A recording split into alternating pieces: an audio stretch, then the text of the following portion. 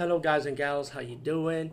Today I'll be talking about an awesome way to start your free podcast, and I mean free, no catch, no gimmicks. It's totally free, easy to edit, easy to record, and easy to promote and monetize your podcast. It's called Anchor.fm, and I highly recommend you guys and gals check it out and start your own podcast and let your voice be heard. And also, don't forget to listen to Wild Dog Podcast and tell them that I sent you and that you hear it from me. So you get more people to join Anchor.fm. You will not be disappointed because they will also put your podcast in other platforms and then make it very, very much easier for you. Have a great day, everybody.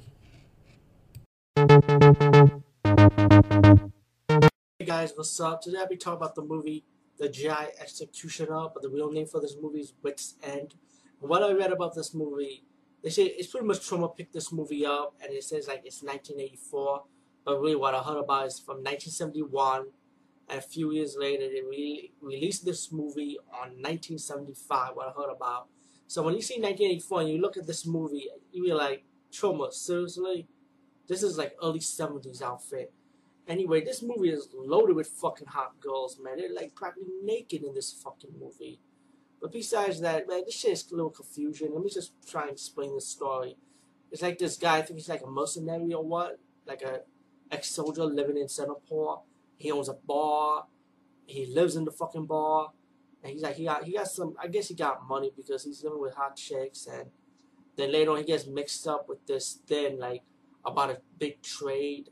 He gets caught between like the official government and sleaze bags, and he gets caught in the middle of this like trading with drugs or money and and he when he was when the government kind of like want to official like police or the government want to hire him like to go to raid the trade and do like some undercover shit. He gets caught between the middle of it. He's gonna get killed. People around him will get killed, and this movie is decent. It's not the greatest, not the best or nothing, but but the girls are hot in this movie though. I'll give it that. At least the girls are hot, especially those two white girls, man. They fucking hot, for its time. But hey, man, they probably look good now. Who knows? But anyway, let me just see the reason why what convinced me to rent this on Netflix. Hold on. Okay, they say this perverted B movie holds the record for the wildest all-nude shootout in film history. Wow. Let me say something. When I saw this movie, maybe Troma probably cut this movie or something, but I ain't seen no kind of all-nude shootout. Okay? There's a naked girl with a gun in it, but it's not like an all-nude shootout, So I don't know what record this movie broke. So pretty much this movie is like decent but bullshit at the same time. For example, I need one of these right now. You know what I'm gonna get?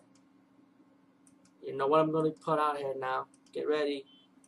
Boom! Fuck it. An arrow to my head. And I'll add in. What should I add in? You know what I'm gonna add in. Hold on. Where's my and a piece of shit.